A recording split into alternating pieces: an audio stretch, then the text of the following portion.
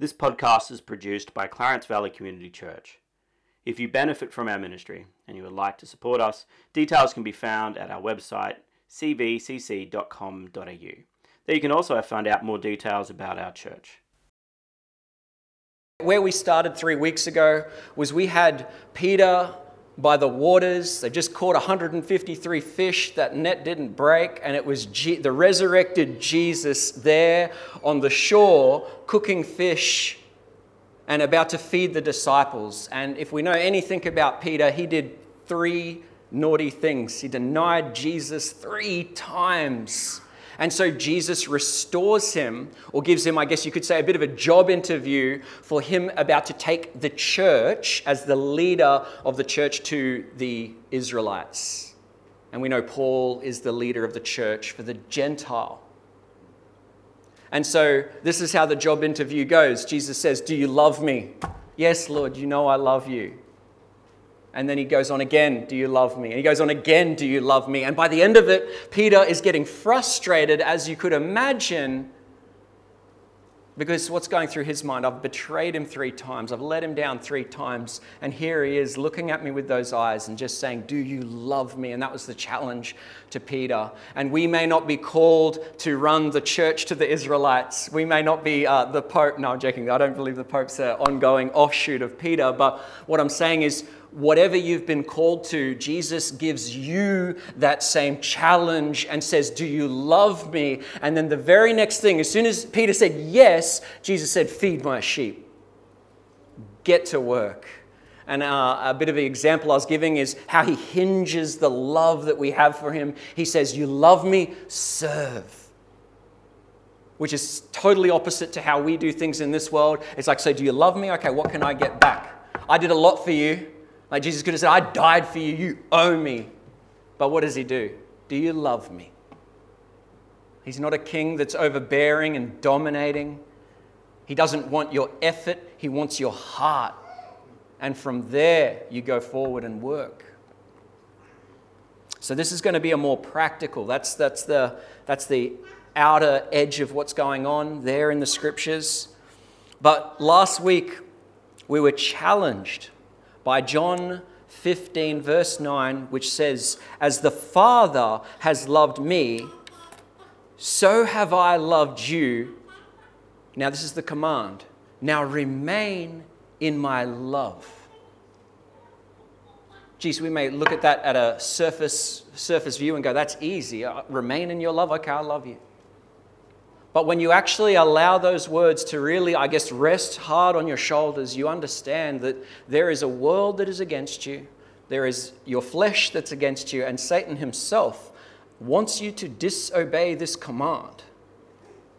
Because in this command, we have power as God's people. Remaining in Christ's love. Obedience to this command is easy if you see that his love eclipses the world. Because you've got the world, your flesh, and Satan, and you think, okay, compared to these things that are vying for my attention, that are trying to pull me away from an abiding love in Jesus, I actually see that his love is of more value than the things of this world. And then at that point, it is easy to go and enjoy that relationship. But as I say, we're going to get a bit practical today. We're going to see how that works itself out in our lives. The first warning is this: love is not something that you strive for, it's something you receive. I would hate it if someone in my family felt that to have my love they needed to do. Notice how Jesus started with, to Peter, "Do you love me?" first. Then he gave the command. We have to be very careful because religion, even those that would claim to be Christian, say, do, and the love comes at the back end. Whereas that's sort of flipping the horse and the cart around. It's not how we operate as Christians. We must first abide in Jesus. And from that position, I'm going to keep saying this today, and from that position, we move. We walk in love, not walk towards love. It doesn't work that way. That's the way of the world. And a love that you wouldn't accept from your own family if you had a young one coming up to you saying, maybe they'll love me if I get to this level. Maybe they'll love me if I do this or do that. It does not work like that. And just a couple of warnings that hinder this love.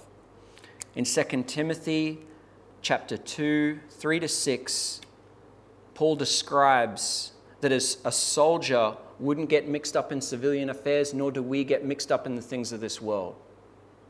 And from 1 John 2, verse 15, if you have the love of the world in you, if you're controlled by your passions and your own desires, the love of the Father is not in you.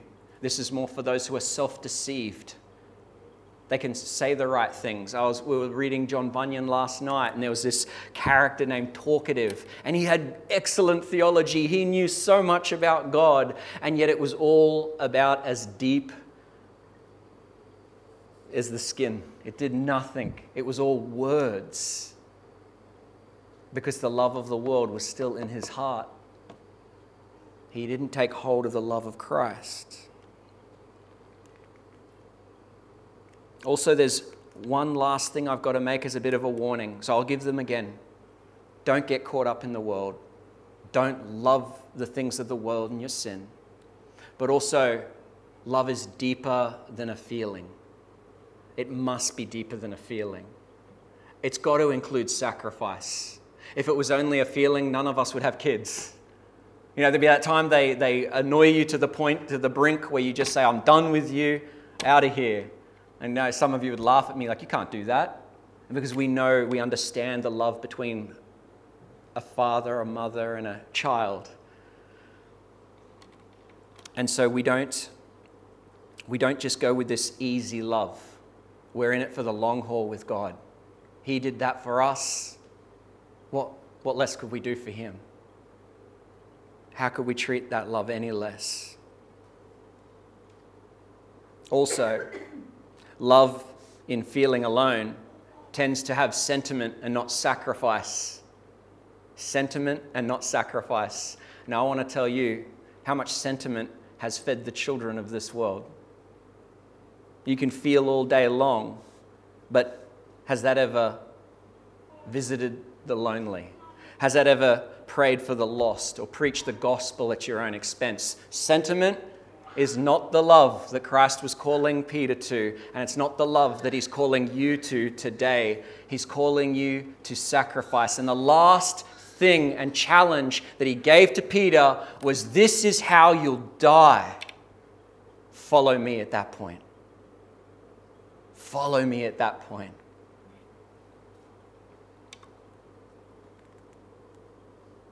So let's look at love. 1 Corinthians 13, 4-7. I'll give you a moment to get there. This is one of the greatest examples of love, and we can move practically from this point. 1 Corinthians 13, 4-7.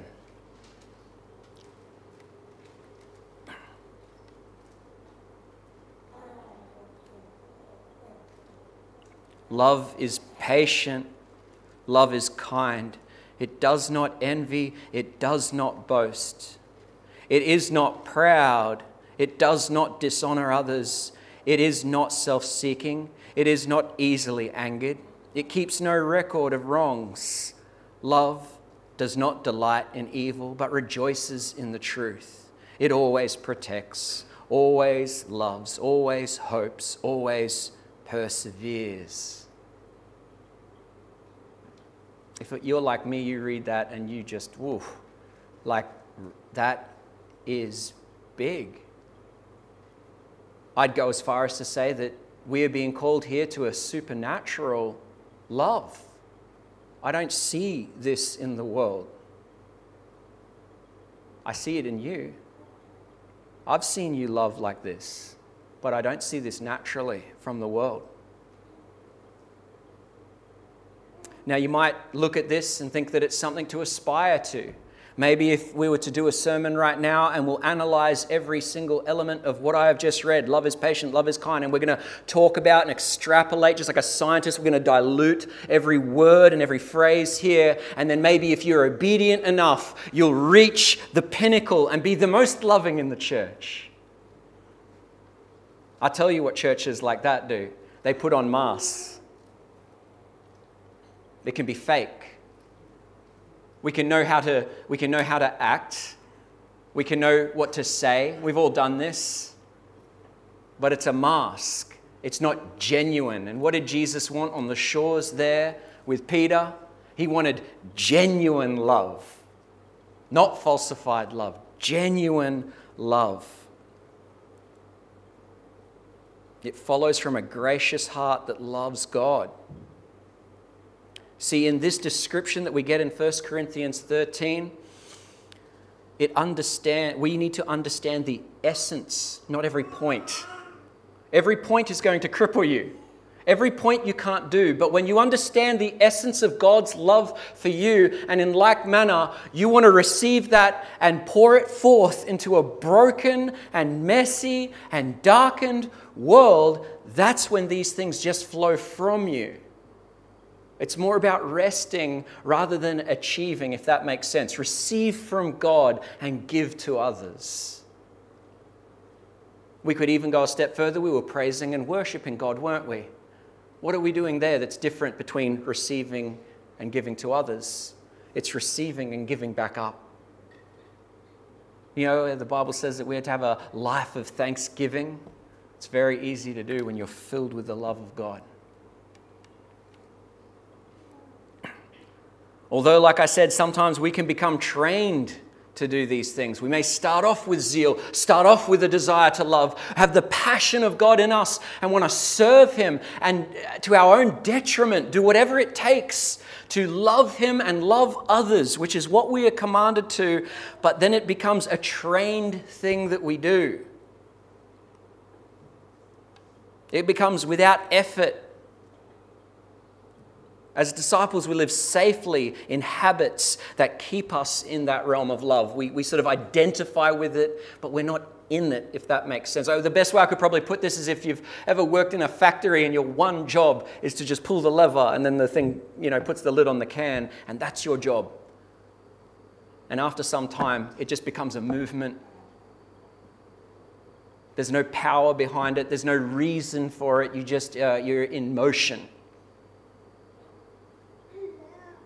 But I want to challenge you with this. Has Christ called you to that life and that type of love, a practiced love or life? This is easy for the seasoned Christians among us.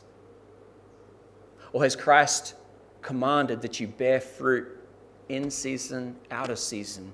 That your discipleship doesn't end 6 months after you gave your life to Jesus, but it continues on and you continue to grow in the fruit bearing that you have been called to?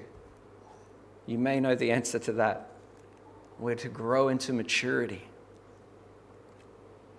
In light of the cross and with access to the Holy Spirit, must it be this way, robotical? Do we hit a slipstream and coast our way to heaven? Or are we called to continue to grow as disciples and bear much fruit in each season?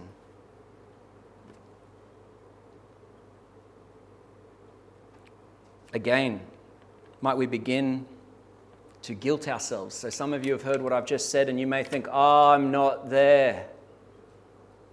Oh, Dan, actually, I am far from the love that you're describing, the love that Christ has called me to. I'm a little bit worried that I'm not there. But you've got two choices: abide or strive. One has power, one's going to send you bankrupt. Remember John 15:5. If you remain in me and I in you, you will bear much fruit. Apart from me, you can do nothing. Where do we start? From Jesus or work towards Jesus? I challenge you with that. Do we start from Jesus or head towards Him? My plea to you today would be to start at the foot of the cross. on your knees, asking God, begging God to renew your love for Him. Repent of the sins. Repent of the love of the world. Repent of whatever you've done, wherever your heart is. Will God begrudgingly forgive you? Will He look down on you in your filth and judge you? Or will He forgive you from the heart? Is His desire mercy or judgment? We know it's mercy. Look, if Peter can deny Jesus 3 times and Jesus meets him with, "Do you love me? Do you love me? Do you love me?" That's sure enough hope for us. Whatever we've done, wherever we're at with the Lord.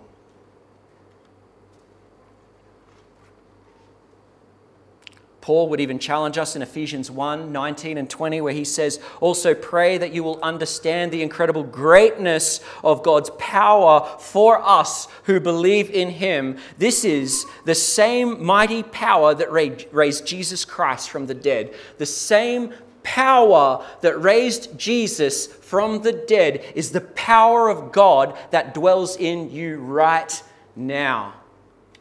And I heard this from a pastor last week, and I can't get over it. He said, "You know what? The job of a pastor is uncaging zooed animals." And I was like, "What do you mean?" And he goes, "We are a sleeping giant.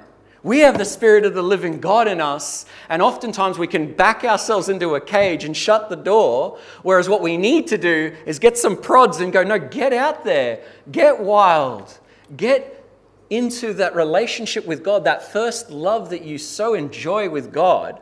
Get back there." And how are we going to do it? I keep saying it, by striving or abiding. We're going to abide in the love that's already there, free to access, at the foot of the cross. Does God love you? Look at the cross. Is God for you? Look at the justification you have in His resurrection. That's why we just took communion. That is proof of the love that God already has for you. He sent His Son to die for you, did not withhold Him for you. What's the least we can do? We can abide in that love, and then from that foundation, move forward.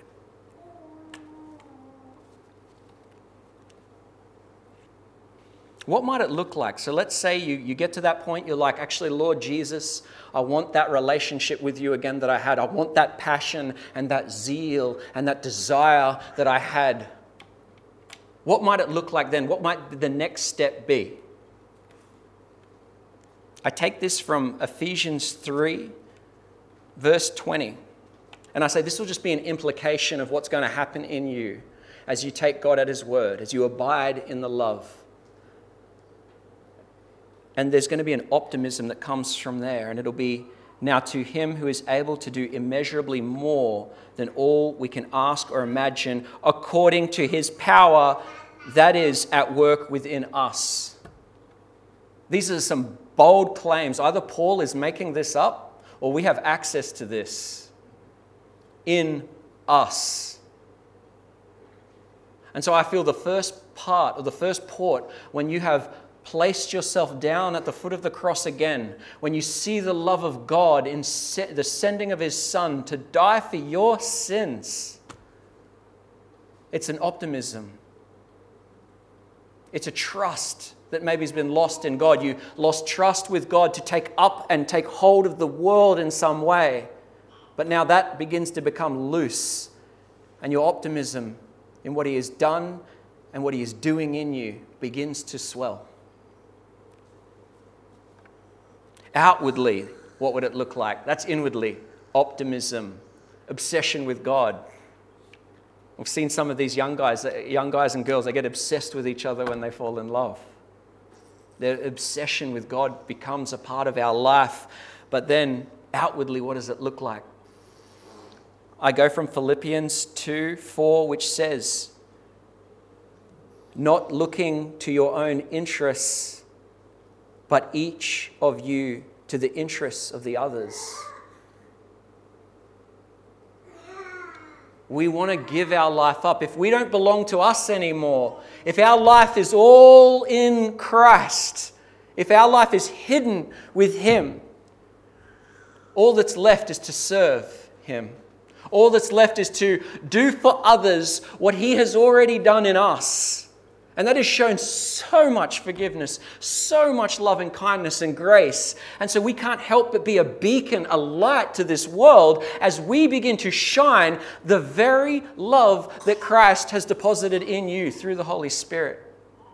What are we called to? To be like Christ. That's the external expression of God's love in your heart as He fills you to the fullness. You might say, give me some examples then, Dan. I want some practical examples. I thought you'd never ask.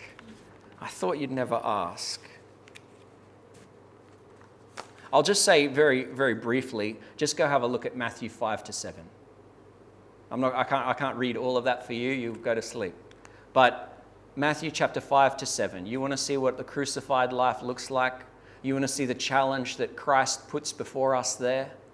Just go and read it tonight. Matthew chapter 5-7. And the last thing He says there is you build your life on my word. The rain comes down, the waters come up, and your house will stand. It's the word that He's just spoken, the law that He's just given. But I'll give you a taste of what the crucified life looks like. And if anyone wants to sue you and take your shirt, hand over your coat as well. If anyone forces you to go 1 mile, go with them 2 miles. Give to the one who asks you, and do not turn away from the one who wants to borrow from you. You have heard it said, love your neighbor and hate your enemy, but I tell you, love your enemy and pray for those who persecute you, and you may be children of your Father in heaven. He causes His sun to rise on the evil and the good, and sends rain on the righteous and the unrighteous. If you love those who love you, what reward do you get? Are not even the tax collectors doing this? You're telling me, God, to live a life of grace. Someone wants to sue me for something, I'll give them more. Someone wants to hate me, I'm going to do nothing but love them back. I'm going to pray for them. I'm going to speak graciously to them. You know how countercultural this is, what I'm saying now? Like, last week we even sort of touched on it. You know, it's my rights, it's my way, it's my will. I want what I want. That's what the world tells you to take. And you know what? You'll spend a lot of money with the advertisers because that's what they want from you too. They want passion. They don't want true relationship. Passion gets the money out of you. You just make a quick decision. What has God called us to? He's called us to that crucified life that is beholden to Jesus. And so as you go through the Beatitudes, you just watch yourself be crushed. Watch your flesh shrivel up in front of you. It's not nice. And it's impossible if you have the love of the world in you. As James said in James 2:18, but someone will say, you have faith, I have deeds. Show me your faith without deeds, and I'll show you my faith by my deeds. What's he talking about? What's he talking about? We can talk all day long about what we have, about who we are in Christ. But he's saying, practically, I'll show you my faith without my words. I'll show you my faith by the way that I conduct my life, by the way that I love others, by the way that I serve others, because that is the life that Christ lived, and that is the life we have been called to in Christ. Show me the proof, not your words.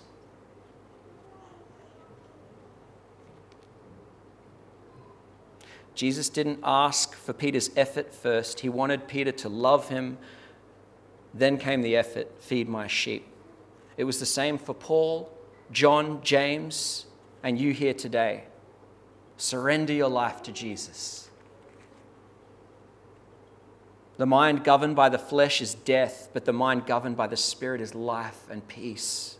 The mind governed by the flesh is hostile to God. It does not submit to God's law, nor can it do so. Those who are in the realm of the flesh cannot please God.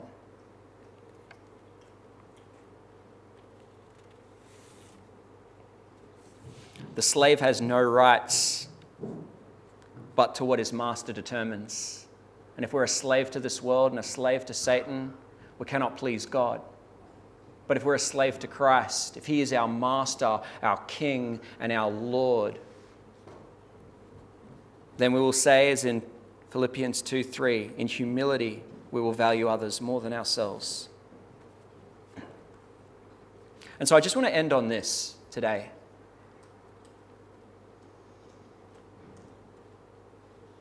Take on the persona of Christ. Show the love that he's had for you by being like him.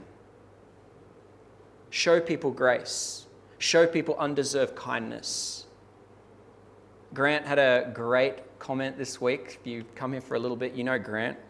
He said, "What would Jesus do?" That's a pretty easy way to live your life. What would Jesus do? Amidst your family, friends, finance, those you witness to, in your spare moments, what would Jesus do?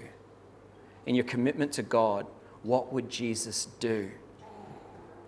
But again, if guilt and apathy start riling up in you and you feel, I'm not reaching these things, I'm actually struggling in these areas, stop. Go back to the cross. Go back to your first love. And then it will flow from there, naturally. You'll get the persona of love. With all that said, if you've come here today and you are not a Christian, you don't understand a word of what I said, you're like, I do not understand what this love is. This love is called the new birth. We're born of spirit. And I want to invite you into a relationship with Jesus. See, the only time we would fear God is if there's penalty, if there's punishment. But we are assured in Scripture that those who love God, who have come to Jesus, that casts out all fear. There's no fear in love.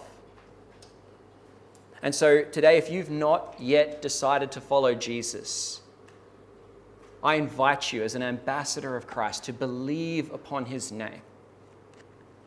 He'll give you everything I've spoken about today. So I just ask, repent of the past life. You're living without him, say sorry, and come and place your faith in him today, and you'll be warmly received. Let's pray. Heavenly Father, I thank you so much that, Lord, you have shown for us a life that is beautiful. Lord, we are to love one another as you have loved us. We are to remain abiding in you, Jesus. And I pray, Lord, that you would allow us to do that today. That, Lord, we could have a renewal of our hearts and our minds, not in great effort and falsified love, but that, Lord, we would come to that place where your Spirit fills us to go out and take the initiative from there. Bless us as we go about our week, Lord. And we do pray for those families again who are struggling with loss. In Jesus' name, amen.